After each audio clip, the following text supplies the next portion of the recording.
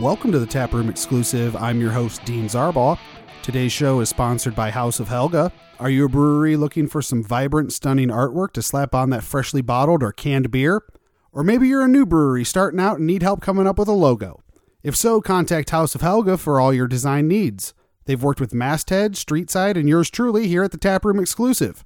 You can check out Kyla's entire portfolio of incredible work at houseohelga.com.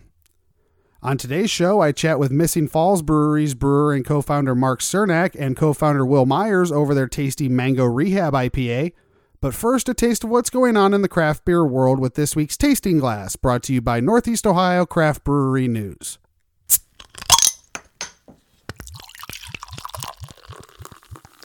Be sure to join me at Collision Bend this Thursday, September 26th at 5 p.m. for the tapping of our collaboration small batch double IPA called the Taproom Exclusive. Clocking in at 8.3% ABV, this double IPA will only be available at Collision Bend for a limited time, so don't miss out. Collision Bend is located at 1250 Old River Road in the East Bank of the Flats. Thank you for having me out, and I can't wait to try the beer. Marc Bona of Cleveland.com has the details on the first tapping of Great Lakes Christmas Ale. The tapping will occur on Thursday, October 24th. Santa will deliver the keg at 11 a.m., and the tapping will begin a half hour later at 11:30.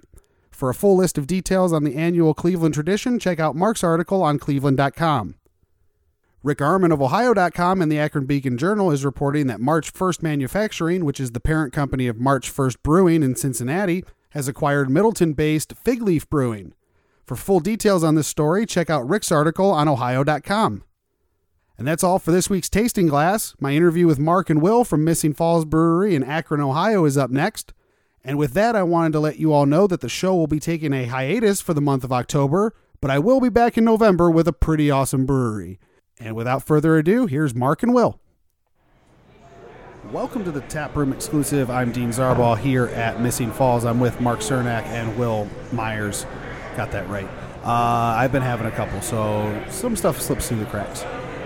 We have moved on to the Mango Rehab. This is a American IPA. Tell people a little bit about this. This took a little bit of evolution to it, didn't it? Yeah. This beer started many years ago with me when West Coast IPAs were just sort of, breaking the horizon. And I was like, I want to make a West Coast IPA.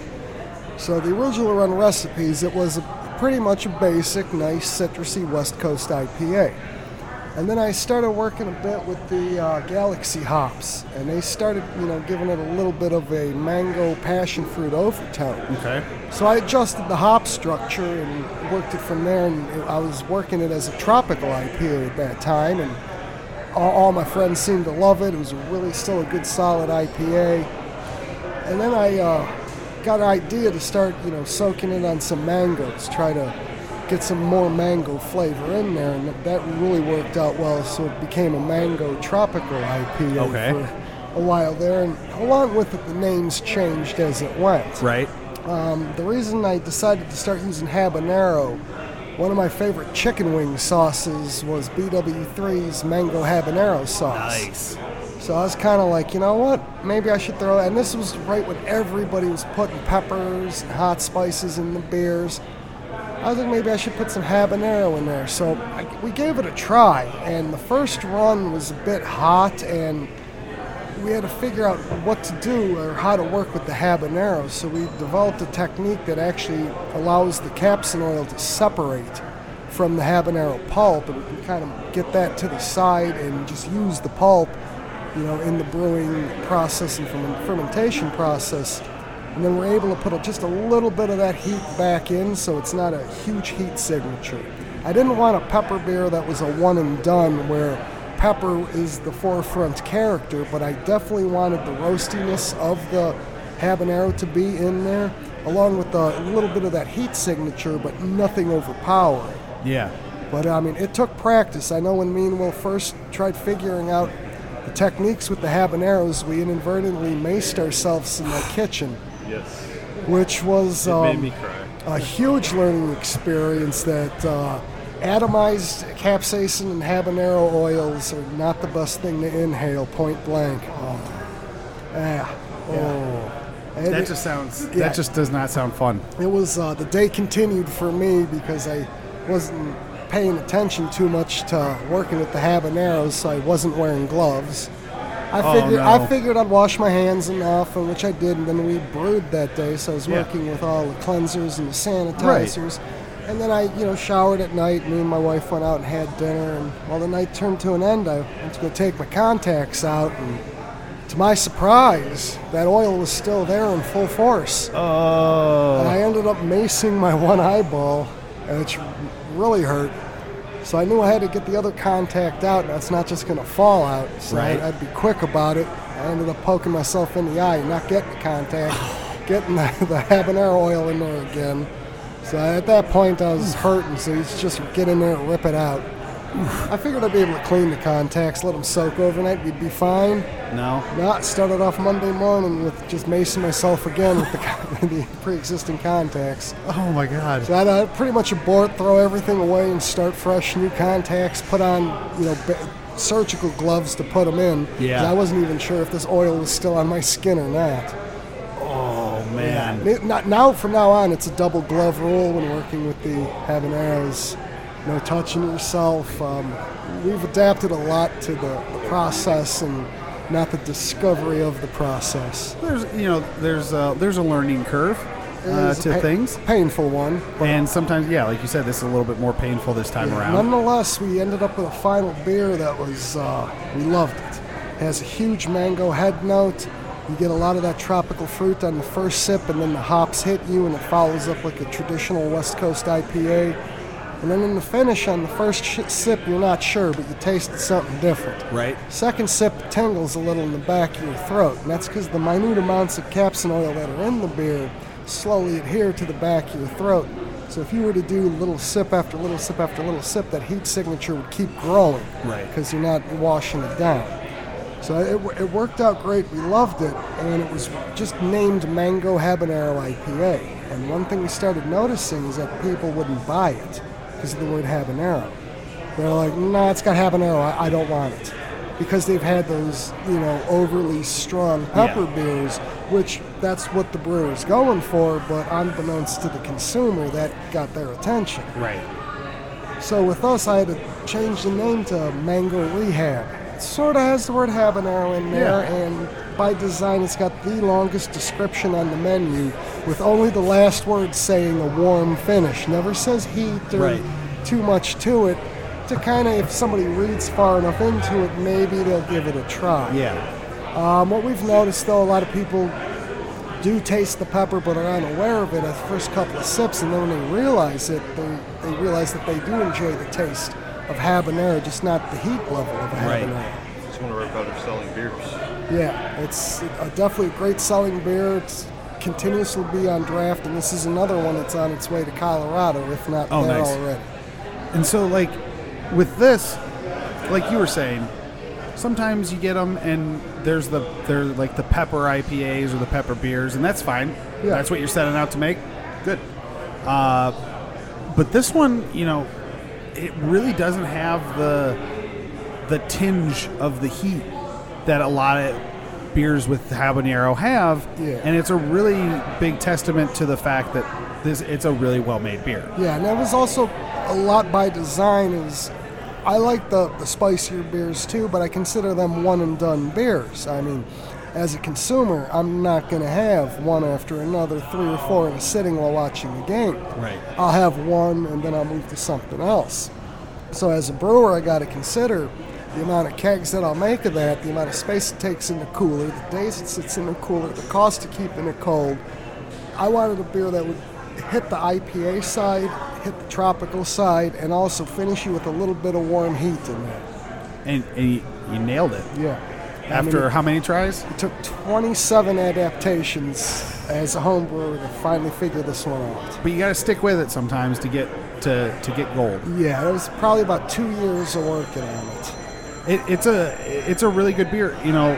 Like I said, there's beers with jalapeno or beer with habanero, and sometimes the pepper just becomes a little too dominant. But it's not like that in this one. Like had you not told me that there was habanero in it, I probably wouldn't have known. Mm-hmm. I might have asked what this extra little bit is, but it's a really interesting, in a good way, flavor that just kind of adds a complexity to the beer itself. Yes. Like as good as this would be as a plain IPA. Yeah.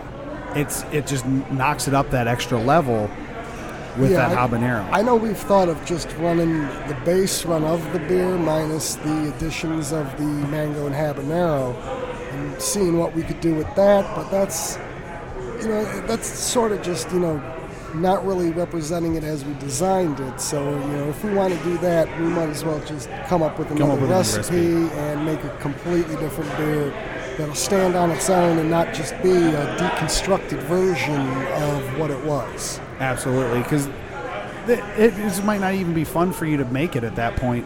If you're just doing the same thing, but it's always fun to brew. I mean?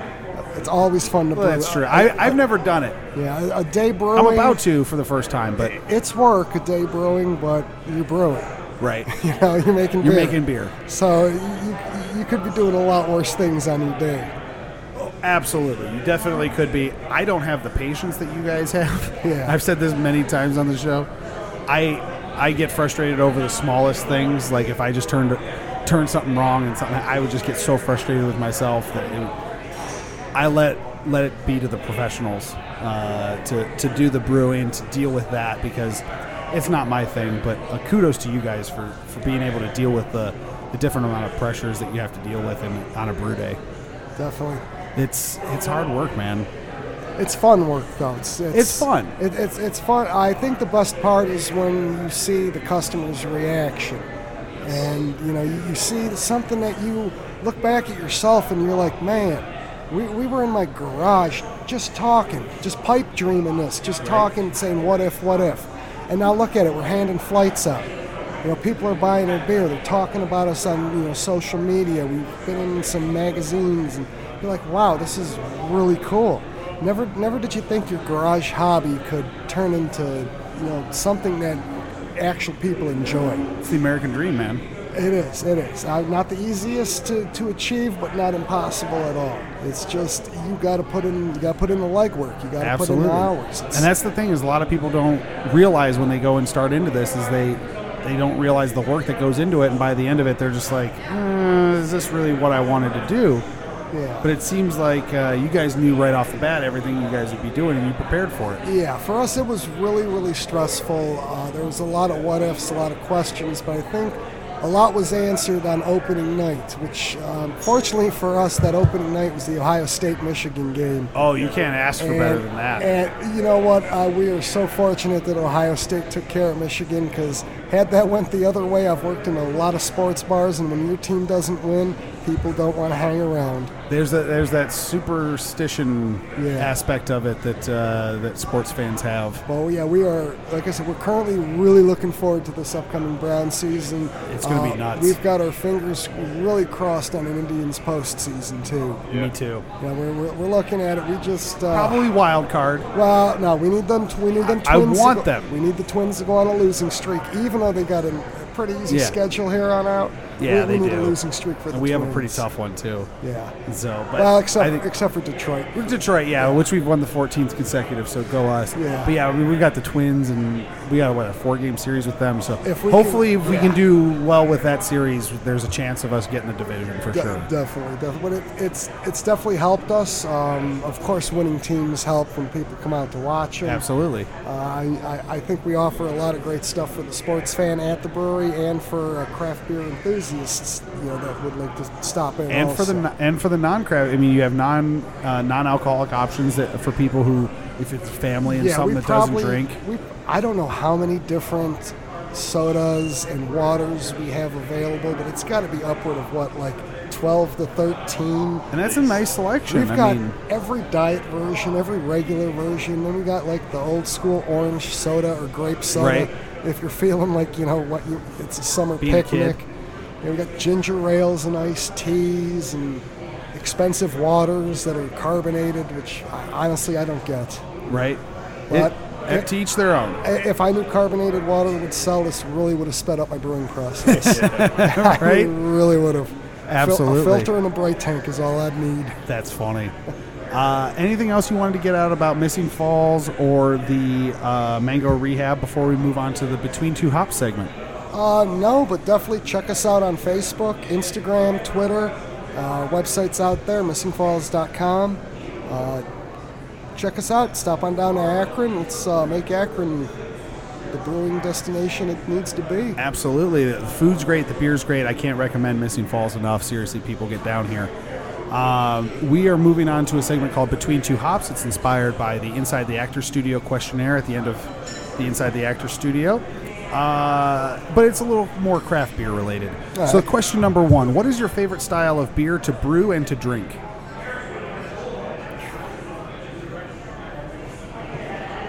I don't know. I like brewing all the styles. It's on the brewing process. A lot's the same, you know. I'd have to say the really hoppy IPAs because it's a challenge. Watching the clock, making sure everything's right. With the multiple dry hops, you know, keeping everything going, getting the beer to clarify out. And then at the end, when you end up with like we do with 7 Seas, you're just, you know, really proud of what you did because it's not one of those brew days where you got like 2 hop additions and you got some time to sit down and have a pizza while everything's going on. I mean, there's maybe with 7 Seas we get a break for about 6.5 minutes in between additions. Wow. They run throughout the whole course. I like the 7 Seas brew because the aroma in the brewery alone from all those hops is Nice. just incredible. The smell when brewing is unparalleled in my opinion. On the opposite end of that spectrum, what's the least favorite style of beer to brew and to drink for you? Right now, my least favorite style to brew was, we were talking about this during the commercial break, was an IPA that I've been working on for many years that I've never been successful at, which is called Enigma. Yeah. Which is a rapidly, continuously hopped beer. It was supposed to be insanely hoppy, but I've just never had luck with it finishing out, or it would take an infestation, or get contaminated. And this was all on a homebrew level where the sanitation at sometimes was hit and miss. Right. But those there are, I mean, when you're dumping batch after batch after unsuccessful try, it's tough to swallow after a while, and you never really got to taste what it's supposed to taste like. Yeah. It's your white whale. Yep. But we'll solve it someday. You'll get there. What profession other than your own would you like to attempt? Retirement. Great answer. Definitely retirement. I have a day profession. I'm a union sprinkler fitter by trade, and I've been doing that for many years. Got experience doing that while I was in the United States Navy. So I really enjoy doing my day job, or I wouldn't have done it for that long. Right. It is blue collar, it is work, but at the end of the day, you look back at what you did, and you got something to show for a day's work. So Puts food on the table. it definitely does, and I was able to live a really good life working. Absolutely. So I'd definitely probably look into the skilled trades if I could do anything. If I could change what I do, I'd like to be a welder because that just looks cool. Yeah, right? Yeah. Do an underwater welder? No, I'm good up here. No? I'm good with All right. oxygen. I don't need all the danger. I can take the pay cut. Just take the base. I rate. asked I'm someone good. on this segment one time what the profession they would like to attempt. Their answer was underwater welder. Yeah, that's just. It's like, oh, okay, wow. That's a very specific answer. I mean, other than a near-death experience at 5 at the YMCA, I haven't been underwater for a long time. Oh, well, that makes sense. I mean, I've been on the water for 4 years on a ship. Right. I like It's a big difference being up here versus down there. I like the air. I'll stay on this side. Absolutely. What profession would you not like to attempt? Oh, man. I don't know. It's probably a doctor. Yeah. I wouldn't. It just seems too stressful. I mean, if I have a bad day on my day job, I get water on the floor. Yeah. Something leaks. Yeah. If you have a bad day, as a doctor, it could be a lot worse. You're not just Absolutely. going to have to run and get a mop Right. and explain to the maintenance that, hey, this baseboard may need replaced. Sorry. Right. Yeah. Little different degrees of stuff going on. What hurdles did you personally face, and how did you overcome them opening the Missing Falls? Oh, man, numerous. Started off just me and Will. And I was going around just feeling the waters, talking to banks, because I knew that a loan would be necessary. We don't come from rich families or have trust funds or have a bunch of, like I said, I'm a tradesman, so I don't have a ton of money sitting around. But just going around bank to bank and getting no after no. I mean, just sitting down talking with one of the loan officers and saying, hey, I know I'm new at this process, but if I'm looking for a startup business loan, does your bank offer anything to help with that for a startup business? And due to the way people handled their business loans in the past, banks have sort of really restructured all that, so they're not going to be on the losing end anymore. So most banks just told me no. Wow. We don't do startup loans. Now, if you have an existing business and you can show proof of profit, they're more than willing to give you a loan because you now have assets to put up on the line. Right. I mean, I went as far as talking to an Amish guy at an Amish bank in Sugar Creek to get a loan. Wow. And he still turned me down.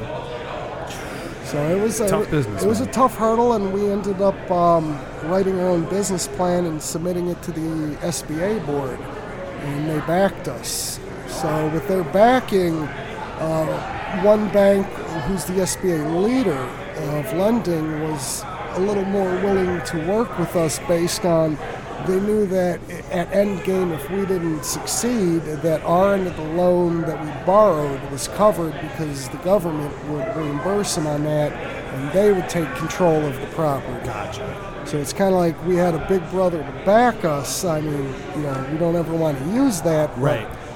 That helped with the loan process. That got your foot in the door, but there was still months and months after that where you had to prove yourself through your business plan and through a stack of paperwork that seems like we filled out at least 10 times over and over and over the same one. Sucks. I don't know why they didn't Xerox it or scan it, but it's what it took. But finally we did get a loan. I think that was the hugest obstacle because I knew it stood in our way because without the money everything fell through. But you had to line up so much first. You had to have so many balls in the air. You had to have property that you could prove this place here. We had to have a tentative lease signed, good faith contracts. We had to go out to different establishments and get good faith contracts from them that they'd put our beer on draft, sight unseen without even trying. The numbers had to work out. It was a lot of work and a lot of hours just getting the business plan. And then we ended up short. Just with everything in it, we were still $20,000 short. So we did a Kickstarter campaign, which put us over the top of where we needed to be.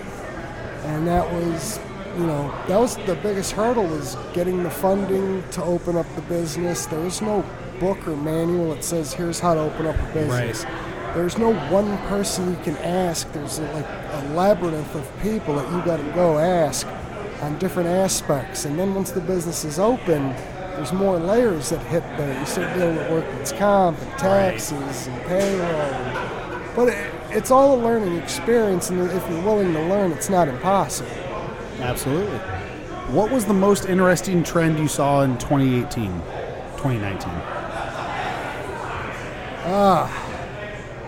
I don't know if it was in 2019 still new.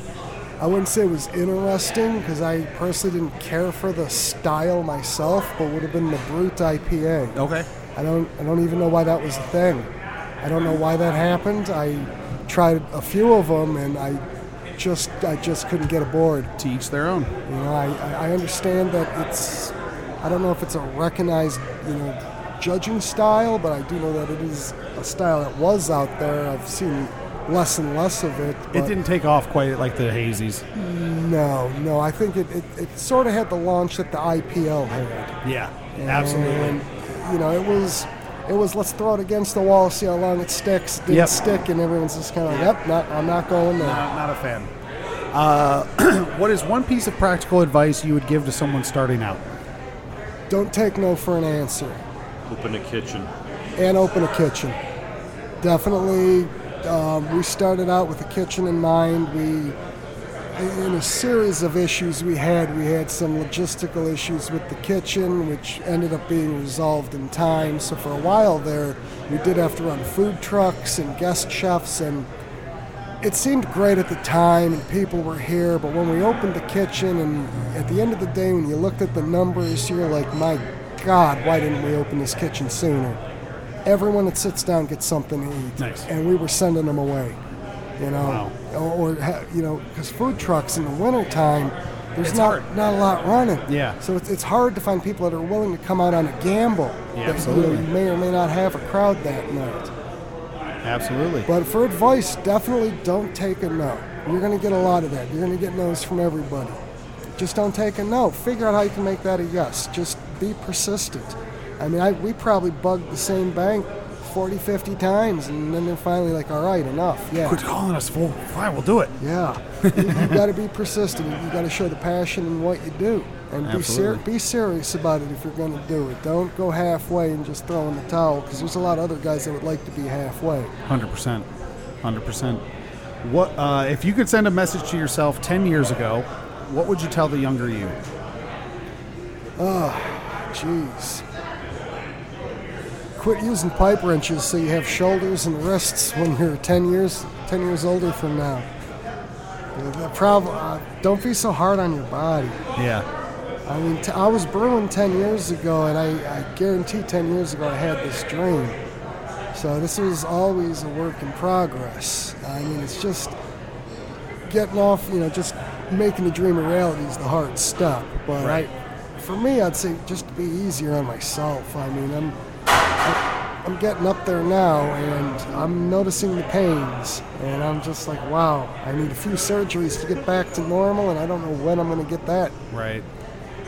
But I'd have to tell myself just to be easier. When I was in the trade when I was younger, I was kind of gung-ho, and we didn't have a lot of enforced safety or OSHA rules when I was coming up, so it was pretty much, the guys that trained me were like, hey kid, pick that up. Right. Hey kid, grab this. Hey Right. kid. So you're an apprentice, you do what you're told, and You leap. and heck, I was in my 30s then, so I still had a little more energy than I do now. Yeah. Absolutely. And the last question, what or who has been the biggest influence in your brewing career? Wow.